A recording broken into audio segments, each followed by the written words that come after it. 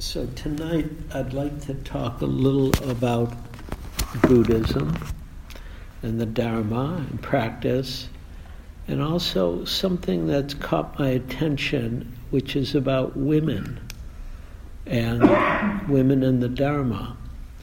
And it somewhat came to my attention from just reading some different articles and just reading the newspaper. But also I was reading about a black woman who has accused the lieutenant governor of Virginia of rape, and her concerns about accusing him. You know, it's part of the Me Too movement that is current now and important. And she was hesitant to say anything because he was a black man, the lieutenant governor. And there's already so much racism in this country that she didn't want to add to the burden of being a black man of her saying something. And it pointed to the difficulty in her dilemma as a woman, as a black woman, as an African American woman. So that caught my attention. And then I was reading also in that same article that it was about a 17-year-old black woman activist who looked really, smart, interesting, and her own difficulties talking about the kind of sexism she has to deal with in the activist movement, right, which is more left-wing-ish, right, but is, of course, still made up of people who are either immature or biased or prejudiced or used to a patriarchal world that they're part of. And, of course, all the men here know about that because we're all part of a patriarchal world. And, of course, all the women here know about it because you know a little bit about the atmosphere of misogyny that is normal. And I don't mean the overreaching of misogyny or the extremism, but even just the normal sense of men get paid more than women often. That's just a normal thing, right? Even though it makes no rational sense at all, right? But that's part of the patriarchal current that we live in that is part of our world. And it also came to the foreground because I have a daughter, a grown woman, who's an actor, and and sometimes I look at her Instagram thing, which is not exactly my thing, but it's my daughter, so I'm happy to see what is she posting there. And she's actually fairly political at times about her posts. But one thing she posted that I'm going to pass out here, let me. I thought I had 4. No, maybe I only have 3. If you could, just pass them around, and I'll describe it. What you're seeing there is a listing of the Oscar-winning films of the last number of years. And on one side, you see how much women spoke in those films. And on the other side, you see how much men spoke in those films. And that gives you a real visual about what I'm pointing at in terms of patriarchal reality. Like, oh yeah, those films, no matter what they are, it's all about men. And so you'll see when you look at, and please pass them around, because on this side is the men speaking, and on the much smaller side are the women speaking in the Oscar-winning films, right? And so that we're getting that message just by who's speaking and who's not speaking. And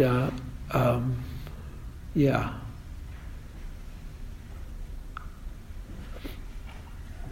And so it's been interesting to contemplate the kind of bias, prejudice, unfairness, the economic component, the power component, the sexual component that comes with having a gender. And of course, I'm just doing a binary gender right now to make it simple. But even gender is not binary anymore, right? It's bigger than that. And we're being a little more clear about, there's, people who identify as male and female, and then people who are transgendered, and people who don't identify as male or female. And that's part of human reality. And so it's a different, reality is different than the atmosphere we live in. And that's where a lot of dukkha comes from. And of course, I've spoken about this before in terms of just racism and being a person of color and being white and what that's like a little bit, and how that history keeps getting imposed everywhere. And it keeps getting imposed in terms of this patriarchal reality. And so then I wanted to see, what's Buddhism, right? And traditionally, where Buddhism came from, right, which is in northern India, right, the Indian women, I'm quoting now, seem to have been looked upon as inferior to men. At times they were considered as being on the same level as the Sudras. Sudras were the lowest caste, right, in India. And of course there were 4 castes. I don't know all the castes. There's the Brahmins and anybody else know? The warriors, yeah. The Brahmins, the warriors, and then the pardon? The traders, right? So the merchant caste, right? And then the Sudras were the lower caste, or the untouchables, I believe, yeah. And women were equated with the untouchables, and their freedom was extremely limited. They did not have educational freedom, and their religious freedom was also restricted. And there's a story in the Buddhist text when one of the kings was informed that his wife, the queen, gave birth to a daughter. He came to see the Buddha, and because he was lamenting the fact that his daughter was born. And one of the radical things the Buddha did was say that it was to try and make him feel better by saying that daughters and sons are equal, right? And that was a radical thing. And then it said, the Buddha unhesitantly accepted that women are capable of realizing the truth, of awakening, just as men are. But he only permitted their admission into the Sangha after he got pushed on it. Like originally, women weren't in the Sangha, in the formal monastic Sangha. Why? Because culturally it was inappropriate. And so he was afraid of the turmoil it would create for the monks if there were also nuns who were equal.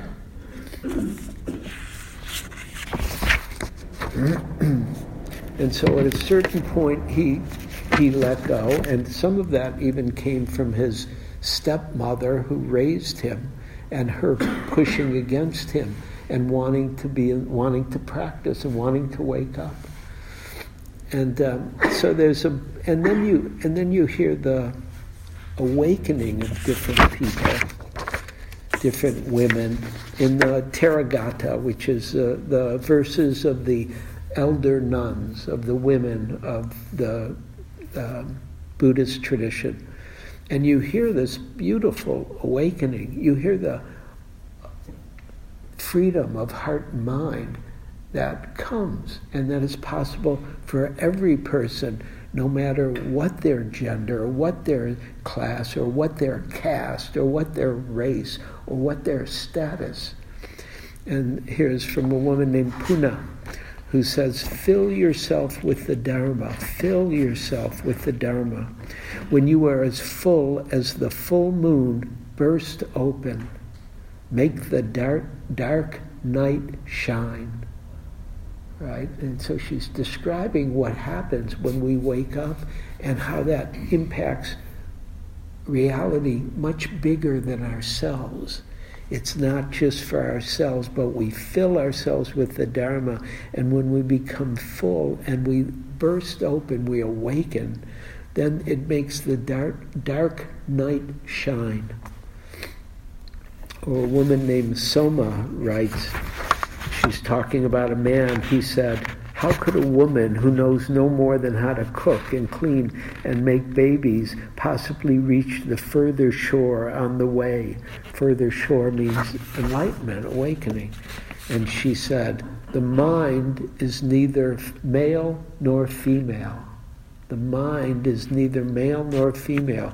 When directed toward the rising and passing away of all things, it easily penetrates this mass of darkness.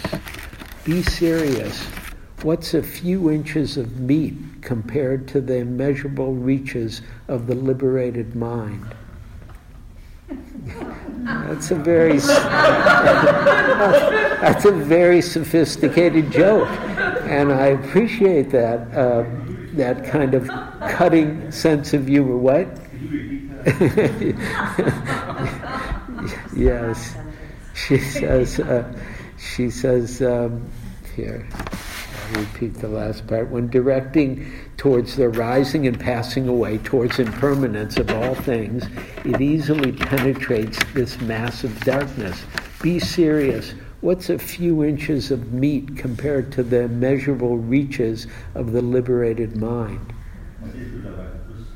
Pardon? I did hear that right. Yeah, you did. No, people, waking up is good because you can be very real at times. And she was being very real about what's true. It's like, what's the big deal? Really. And except that little deal has been a big deal for thousands and thousands of years in terms of power and in terms of patriarchy and in terms of that our animal nature, that males were built not just with, a dick, but also they had stronger muscles and things like that, so that they ended up ruling, and then they took power and kept power.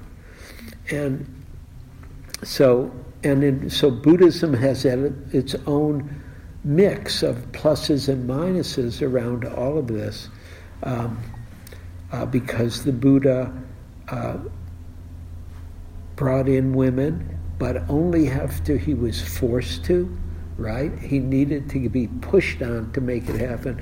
And then I have something here. This is from Bernard Foray, called The Power of Denial, Buddhism, Purity, and Gender.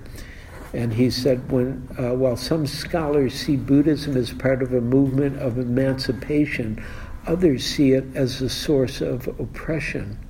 Perhaps this is only a distinction between optimists and pessimists, but he says as we begin to realize, but if not between idealists and realists, as we begin to realize the term Buddhism does not designate a monolithic entity, but covers a number of doctrines, ideologies, and practices, some of which seem to invite, tolerate, and cultivate otherness on their margins. In other words, there can still be in spirituality and in Buddhism an otherness, and you may be aware of that if you're aware at all of what's happened with the nuns in the Theravada tradition in the last 50 or 75 years, and especially in the West, what happened with people who I am friends with who wouldn't let nuns really be equal in their sanghas, the monastics.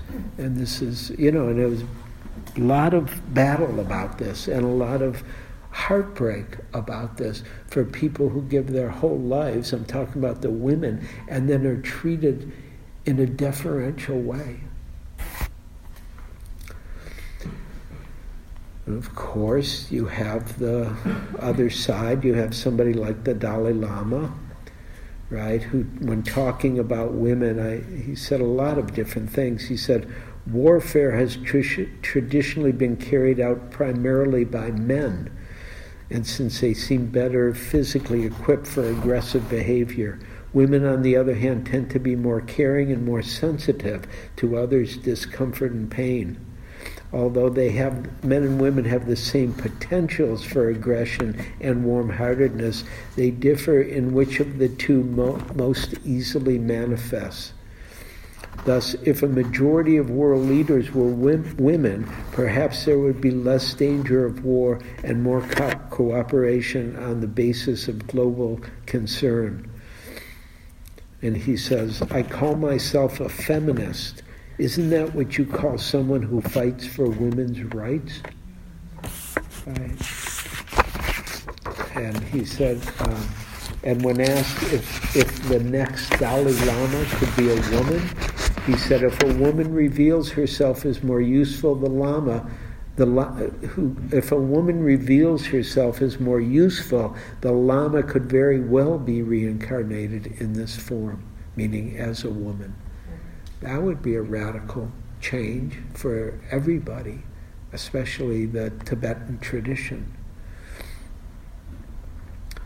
And, there's a kind of lack of recognition of the awakeness of women in spirituality, because so many of the gods are the male gods, or the hierarchy is masculine. And I pulled out a book today that I've had for many years called Women in Praise of the Sacred, and it was just so much fun to read the awakeness that women have manifested, and it can be in many different ways and many different traditions. I'll read you a few so you can hear them. This is from Mirabai.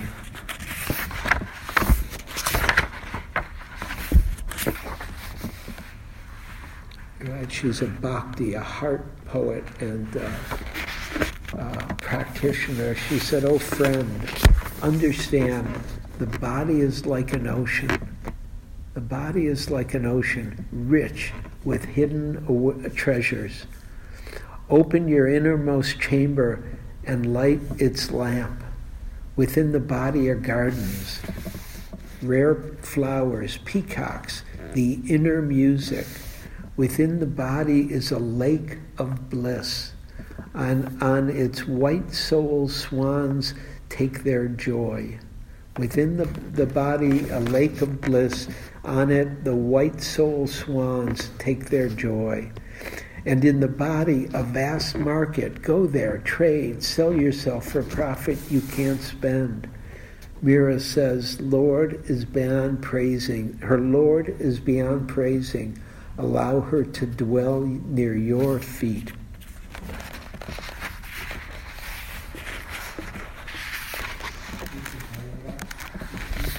Oh, it doesn't have a title. Pardon? It's Mirabai. Yeah. She lived approximately from 1498 to 1565, so a while ago. Or from Zhao Wanjin, a Taoist woman. She said, meditating at midnight, meditating at noon, a mind like autumn comes to the way's deep heart. Meditating at midnight, meditating at noon, a mind like autumn comes to the way's deep heart. Under motionless waves, fish and dragons freely leap. In the sky without limits, only the moonlight stays.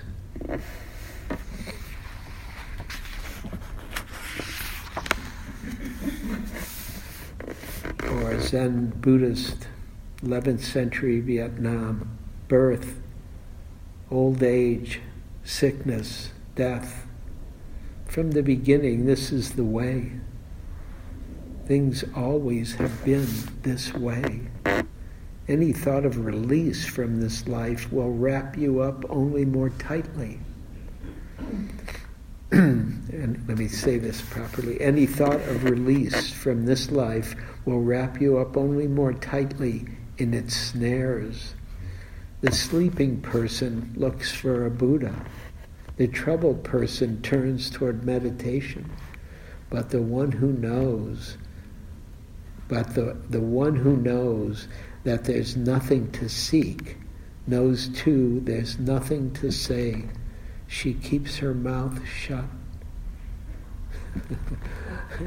That's very funny. And yeah, I mean, she's saying, yeah, we all start by looking for meditation, looking for the Buddha, going in that direction. We're looking for freedom, release.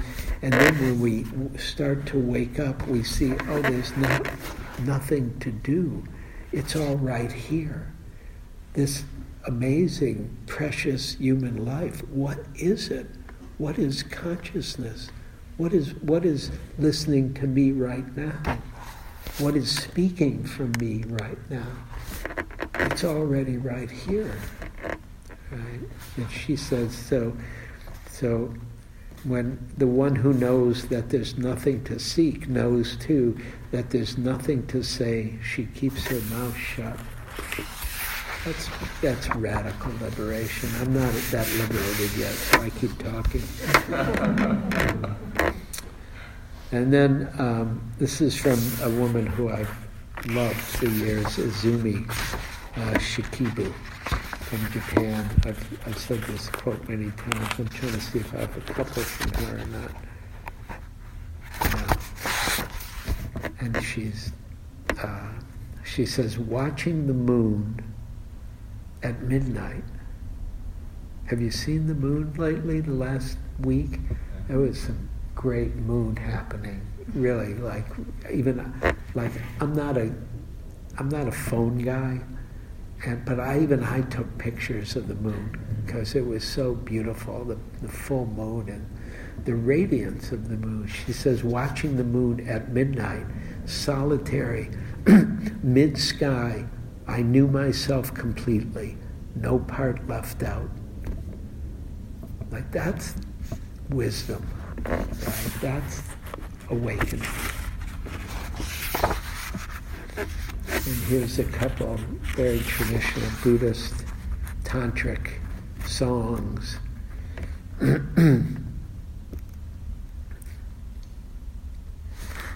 From Kambala, who says, Ki-ho, wonderful. Lotus pollen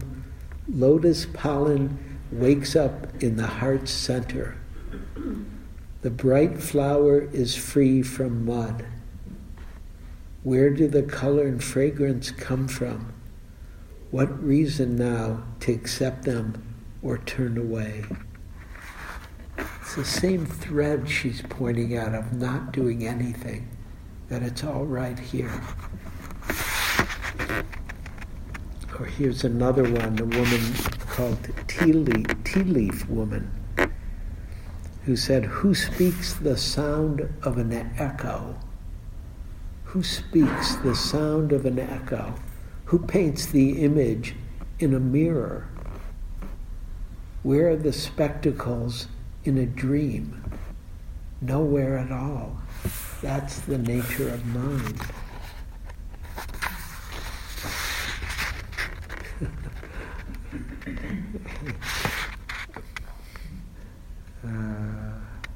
Here's one more, Dakini Lionface, who said, Ki-ho, wonderful.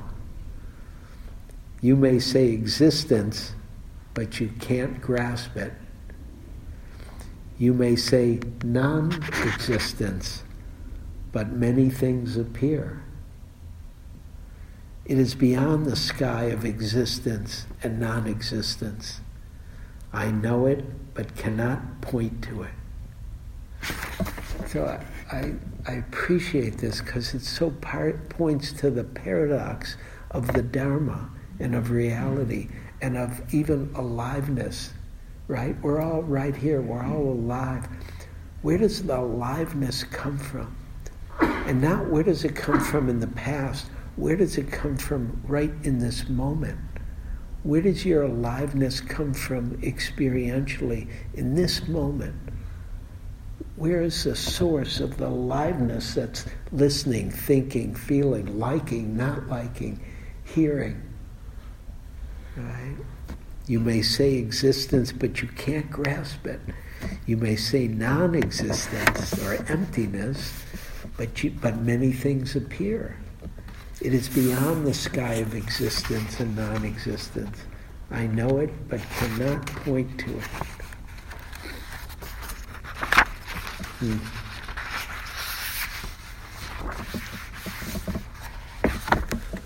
A couple more, and I'll read.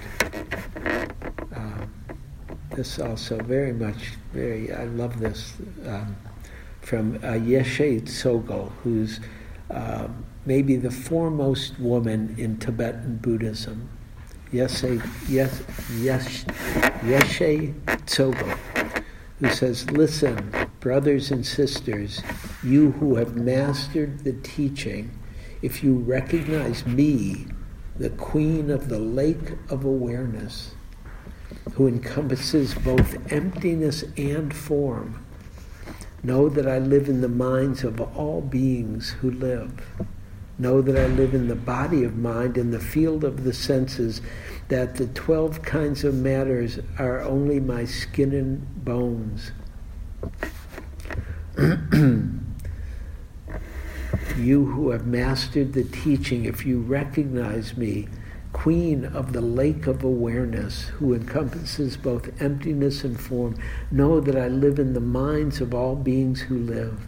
Know that I live in the body of mind and the field of the senses, and the 12 kinds of matter are only my bones and skin. We are not two, yet you look for me outside. We are not two, yet you look for me outside. We are not two, yet you look for me outside. When you find me within yourself, your own naked mind, the single awareness that will fill all worlds, then the joy of the one will hold you like a lake. Its fish with gold-seeing eyes will grow many and fat. Hold to the knowledge and pleasure, and the creative will be your wings. You will leap through the green meadows of earthly appearance, enter the sky fields, and vanish." And just to bring it a little more up to date, this is from Emily Dickinson. The infinite, a sudden guest, has been assumed to be, but how can that stupendous come which never went away? The infinite, a sudden guest, has been assumed to be, but how can that stupendous come which never went away? And I'm going to read one last one from a more modern woman, Nikki Giovanni, who talks about her, I actually heard this from Jack Kornfield. He said, this is her lion's roar. Of course, the Buddha's teaching is called his lion's roar. And it's beautiful because the roar of a lion, if you ever really hear a lion roar, it doesn't roar with just its voice. It roars with its whole body. It's one thing when it roars. And everybody listens when you're in the jungle and the lion roars. So Nikki Giovanni, she said, I was born in the Congo and I walked to the Fertile Crescent and built the Sphinx. I designed a pyramid so tough that a star that only glows once every 100 years falls into the center, giving divine perfect light. I am bad. I sit on the throne drinking nectar with Allah. I got hot and sent an ice age to Europe to cool my thirst. My oldest daughter is Nefertiti. The tears from my birth pains created the Nile.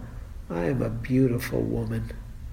I gazed on the forest and burnt out the Sahara Desert with a packet of goat's meat and a change of clothes. I crossed it in 2 hours. I am a gazelle so swift you can't catch me. For a birthday present when he was 3, my son Hannibal I gave my son Hannibal an elephant. He gave me Rome for Mother's Day. My strength flows on ever. My son Noah built Newark, and I stood proudly at the helm as we sailed on a soft summer day. I turned myself into myself and was Jesus. Men atone my loving name. All praises, I am the one who would save. I sowed diamonds in my backyard. My bowels delivered uranium. The filings from my fingernails are semi-precious stones. On a trip north, I caught a cold and blew my nose, giving oil to the Arab world. I am so hip, even my errors are correct. I sailed west to reach east, and I had to round off the earth as I went. The hair from my head thinned, and gold was laid across 3 continents. I am so perfect, so divine, so ethereal, so surreal, I cannot be comprehended except by my permission. I mean, I can fly like a bird in the sky. So that's a beautiful lion's roar of awakening and of freedom and of understanding something about reality. So those are a few thoughts that I had today about women, patriarchy, Buddhism, and freedom. And waking up, and what we have to learn from each other here, meaning in this life, in this time, in this place, and also hopefully what we can learn to let go of is the structures and the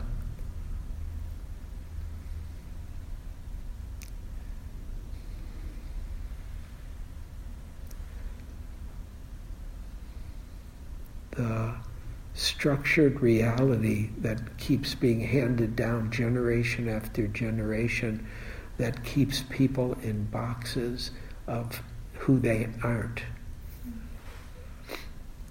So I'd love to hear your thoughts, any thoughts, feelings, reactions, like, not like, agree, don't agree with what I've had to say.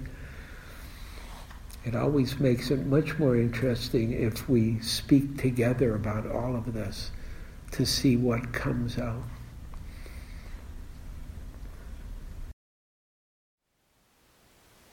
Thank you for listening. To learn how you can support the teachers and Dharma Seed, please visit dharmaseed.org/donate.